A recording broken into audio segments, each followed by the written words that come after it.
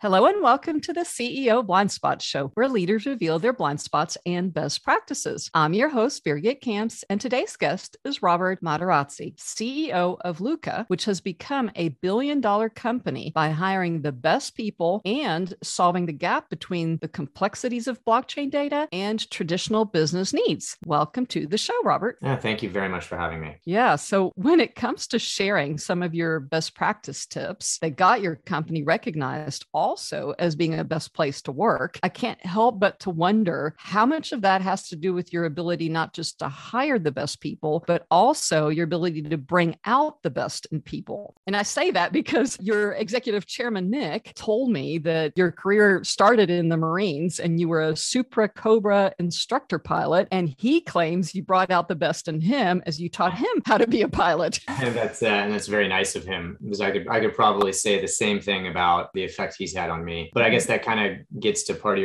your question, which is the hiring is one tiny step. The retention, the development, and building trust, I think, is how I'd probably described it, are really what I would say are the stepping stones to building the right culture that you want. And every company needs to figure out what culture that they want to be. But when they're doing that, there's a couple of things that I think are clearly going to support a more positive and productive environments than the opposite. And so building trust, making sure you're rewarding people, that you are focusing on development, and you're doing it at all levels. And development doesn't just happen top down, right? It happens peer to peer. It happens from your directs upward, and really in all directions. And anyone who isn't doing it is going to regret it for sure. Yeah. And you yourself have been promoted. When you worked at PwC, you were promoted several times. And at Luca, you didn't start as CEO, you got promoted there. And you've also been named as one of 2021's top 100 most influential people in accounting. So I am curious, did you ever have anyone teach you how to be a good leader? Or was that part of the Marine training? My dad was a Marine and he Sure. claims he learned a lot there, but can you elaborate a little bit about why you think? Sure. I mean, and that's such a broad answer, so it is hard to answer it directly, but absolutely my Marine Corps experiences have contributed to my leadership development. I mean, it probably, I would describe it as one of the most influential aspects. Just beginning Marine Corps officer training, you go through about a year of courses that are just focused on leadership. And there's a number of dimensions to that, very, very deep topics, a lot of hands-on experience, and putting you in roles with the others that you're training with that are giving you exposure to leading, well, participating first, right? Because there's leadership even involved with just being part of a team. But then from there, being small team leaders all the way up to leading about 200 people is really what you get exposed to in that first year. And it is training, so it's a simulated environment. However, right after that, you're given real life leadership responsibility. And so that's where you fall back on that education with real life experiences immediately as a roughly 24 to 26-year-old. And that's a lot earlier than people traditionally in corporate America or other more traditional jobs would get exposure to leadership roles. So that is a huge part of my development. I will point out, though, I mean, I think that there are characteristics and a lot that goes in before someone would get training like you would get from the Marine Corps, right? So there's definitely a lot of other things, and the Marine Corps can bring that out in people and it can further deepen it. But just because you're going to the Marine Corps and through officer training, it doesn't mean you're going to come out a good leader. Yeah. And you're in an industry that I could say has not existed before. And you guys have figured out how to make something super complex, simple enough. So do you have a special way that you figure out who's smart enough to figure something out that has never been done before? You know, I don't know if I would call it smart. I mean, when interviewing, of course, you're going to pick up on some of those characteristics and the education as well, which are obviously two different dimensions but can complement each other. I'd say that focusing on people that know how to operate as a team is far more important than an individual's aptitude to do anything. I mean, I would take 5 people who know how to work together perfectly, but we would describe as average performers and average intelligence, or however you wanted to rate them, compared to also 5 people that didn't know how to work together at all, but had all perfect test scores, right? I'd take the team any day of the week. That's a very good point. So it's developing as part of the team. And that's a lot of what we do at Luca is we don't sit here and say, what's the perfect individual we need to hire? We say, hey, as a team, what's our weakness and what are our strengths? and then let's go hire someone that fills in that weakness. And then let's try to develop people along the way. But when you're moving fast, you need to be able to rely on strengths, and you can't always develop. You need to find opportunities to develop. But when you're moving at the peak of whatever rate that you're moving at, you have to rely on the strengths, and you kind of pause development for a period until you have a window where you can do that. And so the fastest way to fill in the gaps is to bring in people who will complement your team and have different strengths than what you do. And so that's all part of the collaboration. It demonstrates diversity in skill sets and inclusivity in a lot of different dimensions, which I think is just absolutely critical to any organization, really. Yeah.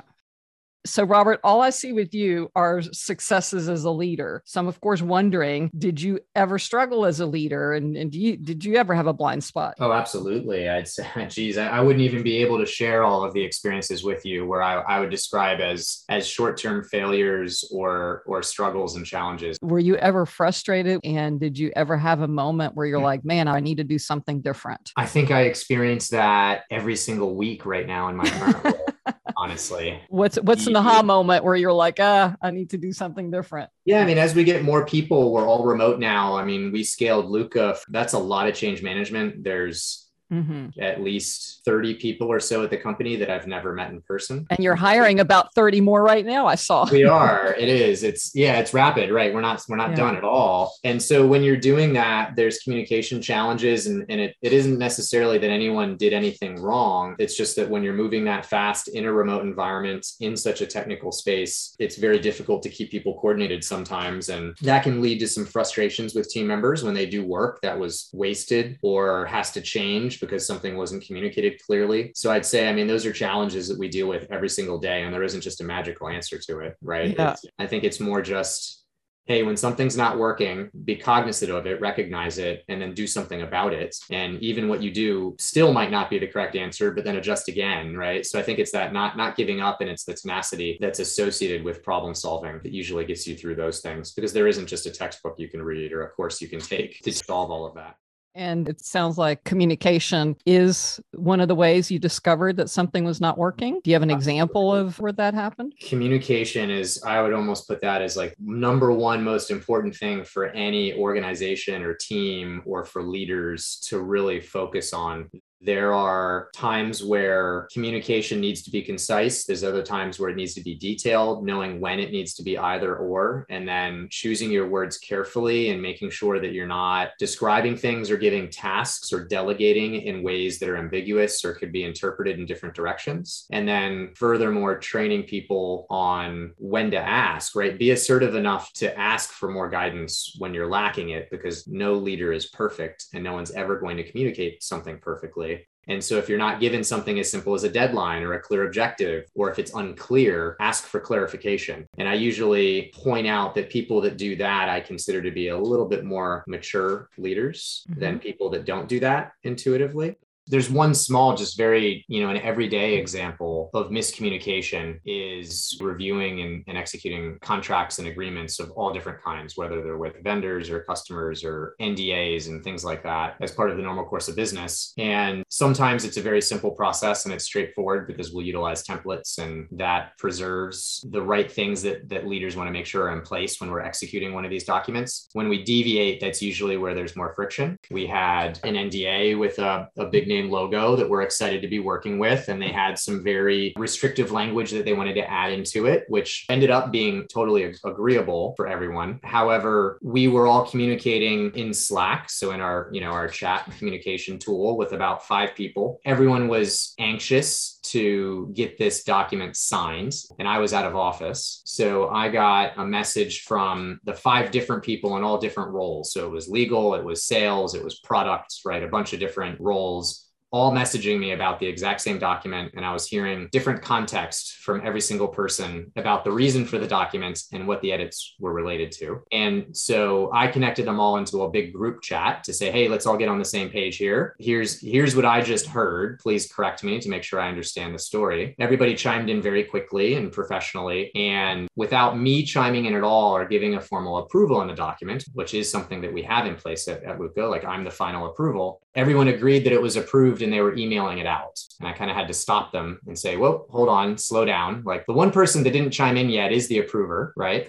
And it's very important that we get that positive confirmation of an approval in place, right, before we act on it and actually start executing. And so, I mean, that's a very simple example, but it happens like every day. And so we actually had a debrief about it. And I'd say that's the number one advice that I would give to particularly young leaders is things like that are going to happen all the time. And it's not necessarily because anyone did anything wrong. Actually, in that example, it was quite the opposite, right? I mean, everyone had very good intentions, was trying to do the professional thing. They just moved a little bit too fast, maybe, right? And skipped one step, but it wasn't deliberate. Or do you think it's maybe you weren't clear enough? I'm sure. Yeah. I'm sure that sometimes I am, or sometimes someone will say, hey, can I route this to you for approval? I'll give feedback. They'll do the feedback, but then they won't send it back to me for that reconfirmation that the feedback is done correctly. That's a big problem that I've had lately where people say, well, got it. You said that you wanted me to do this and I did it. So then I sent it out and it's like, and the assumption was have to verify. Right. And so sometimes it's just training and giving the feedback. And so we actually, had a call and discussed it and said, hey, how can we do this better? How could we have communicated more clearly? Let's make sure people are not deviating from some of the processes that we have in place. Because honestly, in that contract example that I just gave, if people had followed the procedures that were known and everyone on that were aware of the procedures, then that miscommunication would have been prevented because there's an actual button that says approved in a little form that you fill out. And there's no way to misinterpret that. So, but they deviated because it was urgent and we're going outside of the process. So, and that's challenging for a leader because you don't want to be a bottleneck. You don't want to slow things down. You don't want to frustrate people. However, being assertive enough to slow people down and pause things to settle to make sure that you're not taking unnecessary risks can feel very uncomfortable, but it's very important for a leader to do so. It's knowing when to say no or knowing when not to approve something or knowing when to get people to step back to put a little bit more thought in it. And I'd say definitely earlier on in my career when I was younger, I was more focused on the deadlines, more focused on meeting it. And I would take shortcuts where after you've experienced how that can hurt you and it can actually cause longer delays in the long run, you learn to be a little bit more patient. And so it's almost a patience in decision making is the way that I would describe it. I appreciate you sharing that story, and I'm sure people can relate to that. And there are leaders now that, for the first time been facing crisis. You've obviously been through crisis in the Marines and throughout your career. So do you have one or two tips about how you've made it through or how you recommend other leaders make it through crisis? The very first thing that comes to mind is the importance of people and of your team. And I'd say that leaders that have an appreciation of those people, I mean, they are your most valuable asset. And if you recognize that, it's going to enable you to be a leader much more intuitively. And I'd say the people that do that naturally, I see natural leadership tendencies. Doesn't mean they're not making mistakes, but the fact that they care and they're looking out after those people is a huge, huge trait that not everybody has and not all leaders have. And so that's really the first thing that I say that comes to mind. And it's usually an easier thing to do as well when it comes down to it. So it's having that appreciation, making sure to take time to say thank you, making sure to give feedback frequently and develop frequently and not make a big event out of it. Do it in smaller, more frequent doses instead of less frequently in large doses, right? Brilliant. And if you do that consistently, a lot of the things that you need to accomplish from there will kind of fall into place because you'll be able to rely on that team and you'll be able to build trust with them a lot deeper than if you hadn't. In terms of the caring part, you seem to naturally do that because I know you're also the co-founder of VITA, which is Veterans in Digital Assets, giving them opportunities. Which that's a very rewarding initiative. Yeah. For any veterans that might listen to this that are interested in crypto particularly, that's a great network to become a part of, the Veterans in Digital Assets, which we're very, very excited about. And a lot of the same themes that you asked about today carry into that initiative, actually. Wow. Well, it has been such a pleasure to hear about your best practice tips and your leadership experience. And you are continuing to provide opportunities at Luca. So if people want to know more about you or your company, they can go to luca.tech. But again, thanks for taking the time. Oh, my pleasure. Thanks so much for having me.